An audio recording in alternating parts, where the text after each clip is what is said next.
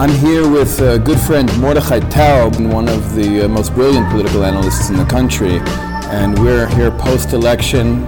Prime Minister Benjamin Netanyahu is tasked with putting together a government to see if he can remain Prime Minister. It's likely that he will, but the question is what kind of coalition will he put together? Mordechai, thanks for joining us. Good to be with you, Yehuda. So, Mordechai, before we get into the coalition we should expect Netanyahu to put together, why don't we talk a little bit about you, who you are, what's your story, where do you come from? Because the truth is, I think that, all of us, especially the type of people that we have on our show, are people who are living great stories and whose stories could easily be made into pretty decent movies. So I think it's important for people listening to know who they're hearing from. Well, I'm in Israel for approximately 30 years. Mm-hmm. From the very first moment, I had political involvement because I come from a political background in the States. I worked on Capitol Hill for a few years, ran some campaigns, and it was only natural when I came over here that I moved into the same system. Mm-hmm. Did you find it to be the same system? No, of course not. Right. Did you expect it to be the same system? I expected it to be much more similar because everything looked the same. And from the outside. From the outside. Israel presents itself to the world as a Western country. Definitely. Yeah. And not only that, it makes a significant effort in its promotions for tourism and business to promote itself as Western, and nothing could be further from the truth. The behavior, the norms, the culture, the prioritization of values are clearly not even business at the highest level is not totally business. Mm-hmm. It's much more personal than it would be in the West. Mm-hmm. Okay, so you were expecting, but as a Jew coming from the United States... Right, these people sounded like me and looked like me to a certain level. And you thought you were moving to a Western country and that you're going to enter into a Western political system that you could operate in. Right, and I'm operating quite well in this system, but it's a totally different game. Mm-hmm. The experience helped tremendously, but many people from many countries have been quite successful, whether they're immigrants from the United States or from the former Soviet Union, have been quite successful in this political system. Here? In Israel. Clearly, it's not something that it's easy for those who are still in the West to understand, because they seem to want to put it in Western boxes. Right. I think even during elections, a lot of American Jews and even the American media related to our elections here as kind of a two-party race. Right, which was ridiculous, and they also see it as more linear on a right-left level, and people were not voting. A large part of the population were not making their decisions on a right-left.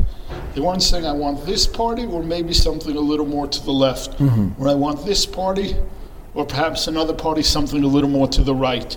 Very often, from the outside, the two choices that individuals are making seem diametrically opposite ends of the political systems. Right. Because if it were to be linear. Right. If it were to be linear. Correct. And because it's very cultural. So people vote here as tribes.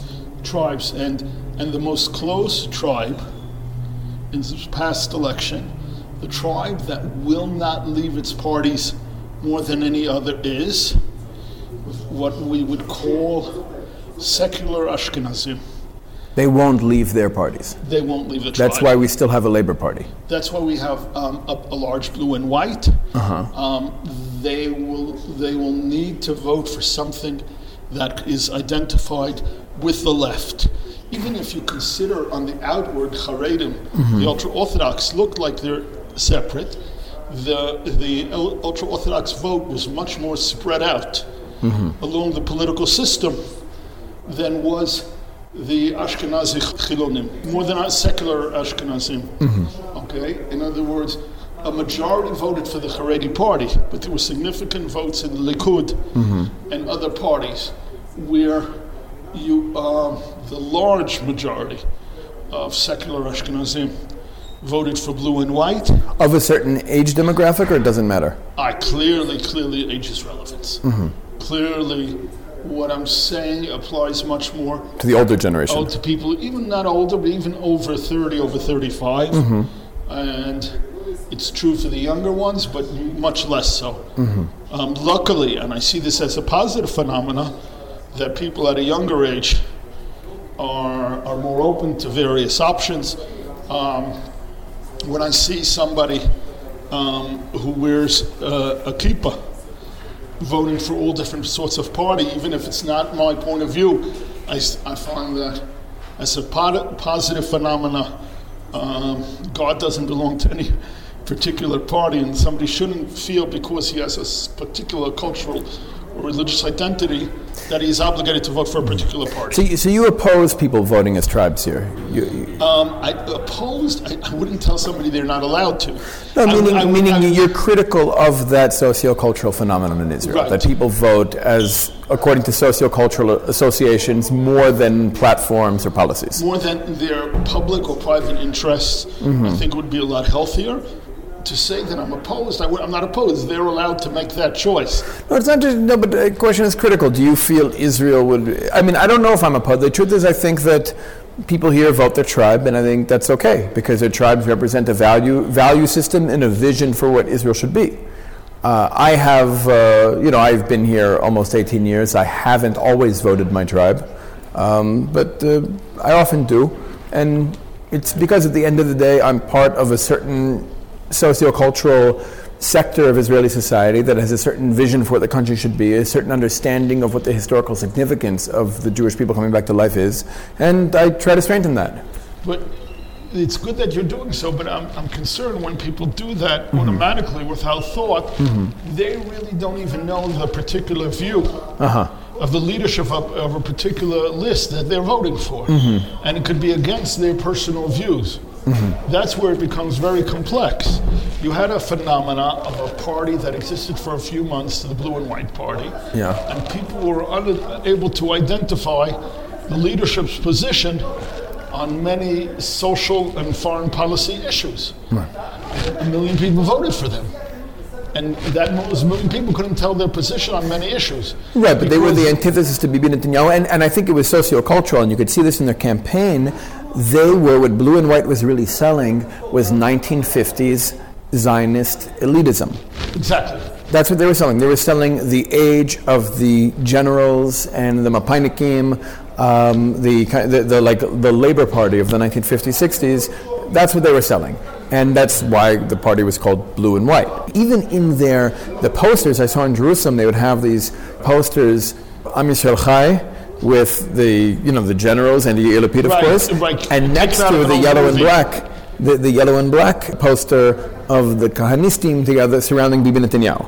And you're either going to get, I look at this in very almost mystical terms. I would identify Zionism with the tribe of Yosef. Like Yosef is the force of Zionism, and it's like the part of Am Yisrael that resembles what we share in common with the rest of mankind, specifically the dominant powers of any generation, and is kind of focused on the material well-being of the Jewish people, economy, security, etc.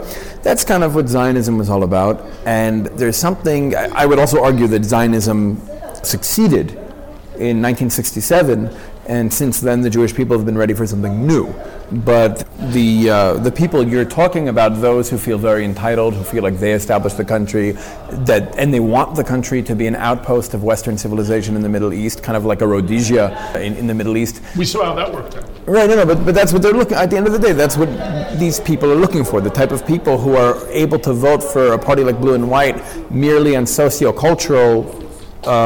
sociocultural reasons, without caring what the actual policies are, is because that's the Israel that they want. They want Israel to be what we're taught Israel was in the 1950s and early 60s. Whether it was that or not is a different conversation, but that's what they're looking for. They're looking for that kind of Israel.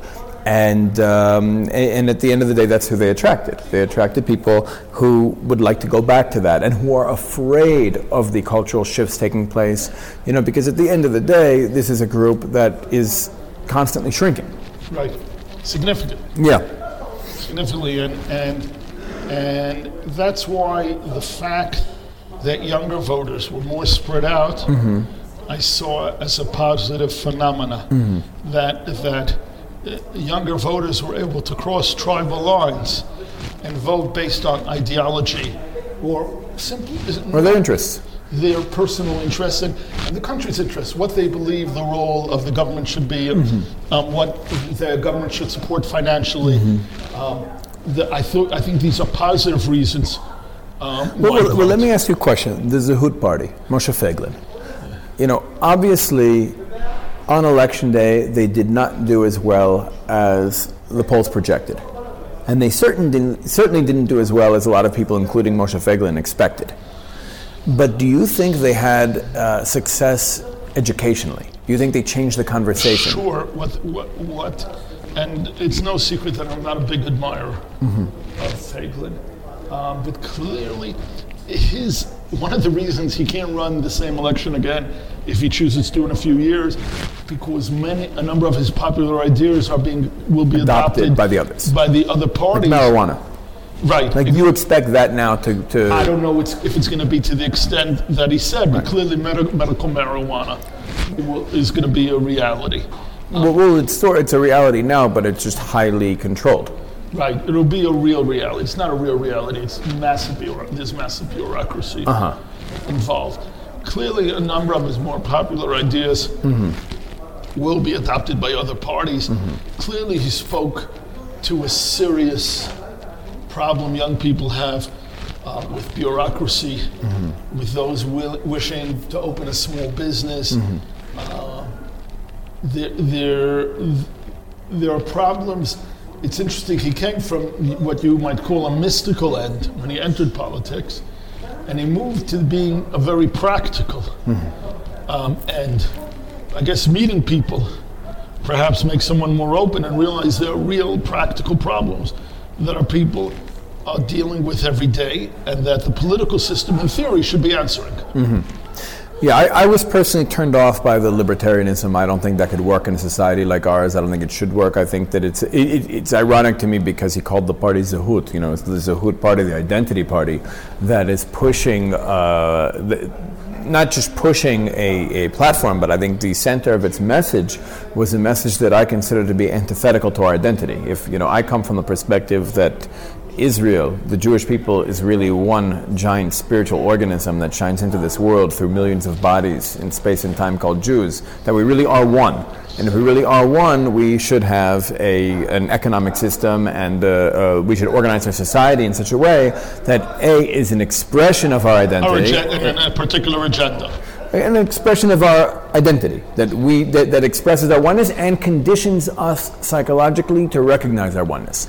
And I think a system... I want to go further, though. Okay. To the political end of his failure. There was a massive move homeward just before the election. Okay. Not only for those who potentially voted for him, for a number of parties who were able to attract their traditional voters. Their base. They were able to bring back their base. Basically, Likud did it in an amazing fashion. Shas did it in an amazing fashion. So these floating voters, the floating voters, some of them were by Feiglin and some other places, and by Bennett, they came home. So it's not as much as these people lost as the other people won.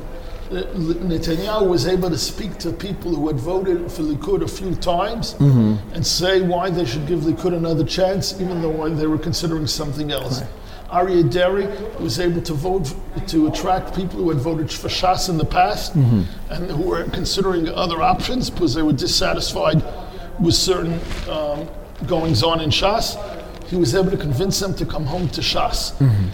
And therefore the newer parties had a tremendous problem with this. Kachlon, who didn't have a base, he had one previous election. He didn't have these voters who had voted him for 3-4 elections.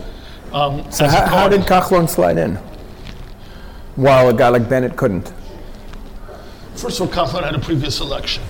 So he had people who had 10 seats worth of votes who voted for him last time, who even though some were dissatisfied, he was able to convince enough of them to give him another chance.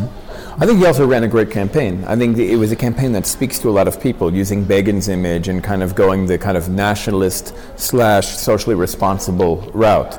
I think that speaks to a lot of Israelis. I think it speaks to a lot of traditional Likud voters who are turned off by a lot of Netanyahu's, more heartless economic policies. But clearly Netanyahu did quite well. No, Netanyahu did quite well because he went after Bennett. I think at the end of the day, there's a video game we used to play when I was a kid called Mortal Kombat. And it was like a fighting game between like two characters. And when one player is, I hope most listeners understand this game, but don't. You don't. You're of a different generation. So when one character is about to kill the other, when you've already gotten to the point where the opponent is almost like dead, the game says finish him, and that's when you do a fatality move. And every character has their own unique, colorful fatality move. So I saw what Netanyahu did to Bennett as like a fatality move. In the last couple of days before the election, he started going right, talking about annexation, speaking obviously to the floating voters who would like Likud to be more nationalist, who would vote for Netanyahu if only they could trust him on the land of Israel. And what's interesting, Bennett knew it was coming. This was not a surprise, a tactical secret move at the last minute. And one of the stories, there are many real stories that were not addressed in this campaign. One of them that I found, perhaps when you're a political insider and you're looking at the tactics all the time, something stands out to you that doesn't speak to the public. Netanyahu had a very close associate, his fellow Shlomo Filber. Okay. Very, very close, who was with him and took care of the most important matters. Filber became a state's witness against Netanyahu. Now, put aside whether you believe Netanyahu did something wrong, if you believe Filber told the truth or not, put that issue. Clearly, the prime minister saw that, and it was a betrayal. Bennett took this fellow Filber, and he made him his chief political strategist. That was quite offensive to Netanyahu. In addition, Filber wasn't this political strategist. It's not as if he was this great strategist who moved from one camp to another. It was a very offensive move to Netanyahu. Okay. And from a political end, I was surprised that Bennett did it. It was like poking in Netanyahu's face and saying, I'm taking this guy who betrayed you. Well, there's been bad blood between Bennett and Netanyahu for years. Right. But you would think at this time where he was concerned that Netanyahu would move directly against him, there wouldn't be further incitement. Well, I think Bennett's real weakness was his arrogance, which isn't uncommon among these guys. I mean, the type of people we're talking about are people who all share that weakness, I think, for the most part. But Bennett seemed to be convinced he had a voter base he didn't. He seemed convinced that when leaving the Bayit Yehudi, he was taking the majority of voters with him. And at the beginning, it might have appeared that way because Bayit Yehudi still had no leadership. I think once it became clear what Bayit Yehudi was doing, teaming up with the parties it teamed up with, choosing the leader that it chose, it was able to galvanize its base. I think something else occurred. Bennett bet on the fact that as Netanyahu was likely heading toward indictments, there would be these nationalistic Likud voters who wanted to vote Likud, would feel uncomfortable with Netanyahu, and would be looking for another option. And he was gambling that there would be enough people who would choose him as that other option. And what didn't happen is that even as the legal process moved forward, and at this moment Netanyahu seems to be moving closer to an indictment, there has not been this great abandonment of Netanyahu in the Likud. No, no. So what should we expect now? Right now we're looking towards Netanyahu building a coalition. He's been tasked by our president, Rubi Rivlin, to establish a coalition. Obviously, Netanyahu has to first turn to his natural partners. That is Moshe Kachlon, Rav Rafi Peretz, Bezalel Smotrich, Shas, Ari Deri, the Ashkenazi Haredim, Gimel, Avigdor Lieberman. Like, these are his natural partners, quote unquote, that he's expected to form a coalition with. And if he forms a coalition with these guys, it will be a very narrow coalition in terms of having a 65 seat majority. What are the chances he's really going to move in that direction, in your opinion, versus forming a government with Benny Gantz and the Blue and White Party? Or either the entire Blue and White coalition or pieces of it? Because remember, that's three parties. Clearly, that 65 coalition is the coalition that's on its way to happening. Most of the parties there are in their ideal situation. How so? Shas was on its way down. People were concerned that it might not meet the minimum threshold of 4. They were able to bring back their base of 8. That's a great achievement. You see 8 as their base. 8 is the base of Shas. They could go more, but that's a great achievement. They want to show now what they can do with that 8. Deri also had 2 great wins that the press doesn't speak of. 2 of his great political nemesis are not in. Eli Yishai and Rav Amsalem, who ran with Feiglin. He was concerned about both of these individuals being in the Knesset. Neither of them are there. Why do you think he's so concerned? What does Deri have to fear from Eli Yishai or Rav Amsalem? He views them as speaking to certain Shas voters, of breaking off different parts of what looks like a homogeneous group on the outside, but reality is its own unique coalition. And these individuals could potentially break off little pieces of that coalition. If they're not in the Knesset, they cannot do so. So it's Deri's agenda to keep them out as long as he's ruling Shas? Sure. And he won't invite them back to Shas either? No, and he won't let them back. He wants to punish them? Yes, he wants the message out that somebody who... It's political suicide to mess with Deri. Yes. Yeah. Right. He wants it clear to people. He's been in the game for years, but he's not that old. He plans on being there for quite a long time. He wants loyalty. And so and if you go down the list of every coalition partner, most of them are in their best possible scenario. Kachlon just missed the minimum threshold by 14,000 votes. And gets 4 seats, 2 ministries, including the finance ministry. You think he'll get it? Right. With any other political constellation, he's not going to do that well. If Blue and White comes in, he's not going to be finance minister. There's no room for him. The same thing of Lieberman. 5 seats. He's getting 2 ministries, including the defense ministry. You think he'll get the defense ministry? Any other coalition, he doesn't get the defense ministry. What about United Right? They're in such turmoil. And I don't mean this in a bad way, right? This happened to them. That for them, the best thing they can do now just go in. Is go in, be together, work on speaking, because they do not represent a significant part of the population. They got 5 seats.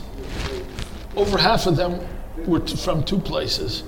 Were Kanistim, who were moved off the list, and people who were offended by the Supreme Court removing Ben Ari. There are people who wouldn't have voted for them, and they did because they were offended by the removal of Ben Ari.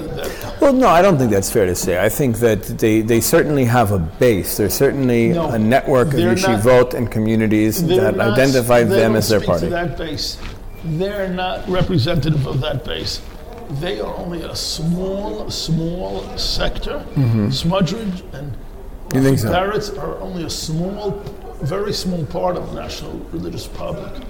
No, I don't mean just him. I mean the combination of Peretz and Yogev and Smotrich and Struk, all of them together.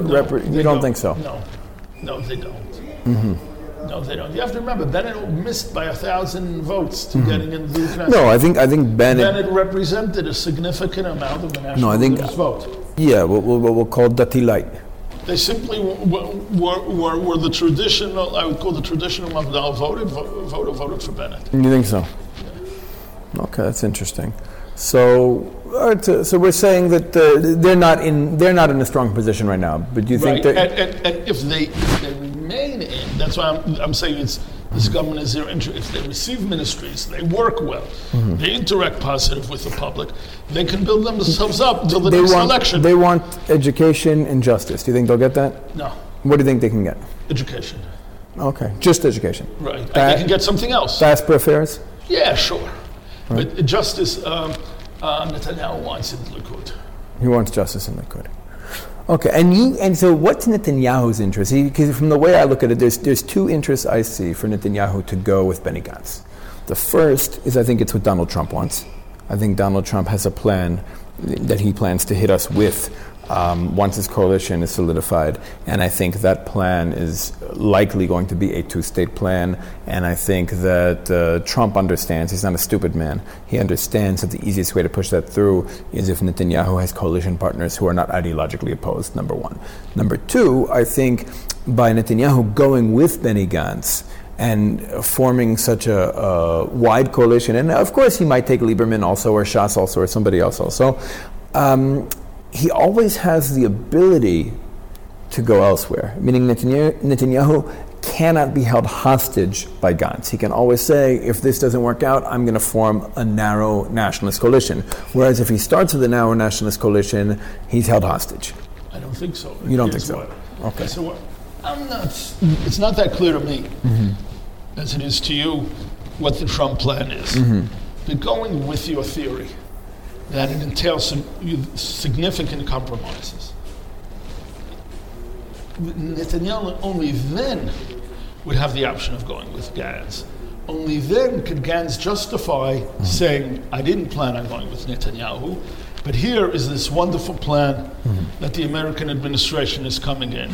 Netanyahu can't pass it with his current coalition. To save the peace for the country, I will now go with Netanyahu. So I would say the opposite is true. Forming the current natural government today gives Netanyahu more options in the future than going with Gantz does now. Meaning once, and Netanyahu doesn't mind going through the coalition negotiations again? Sure. Like meaning he's okay forming a nationalist coalition.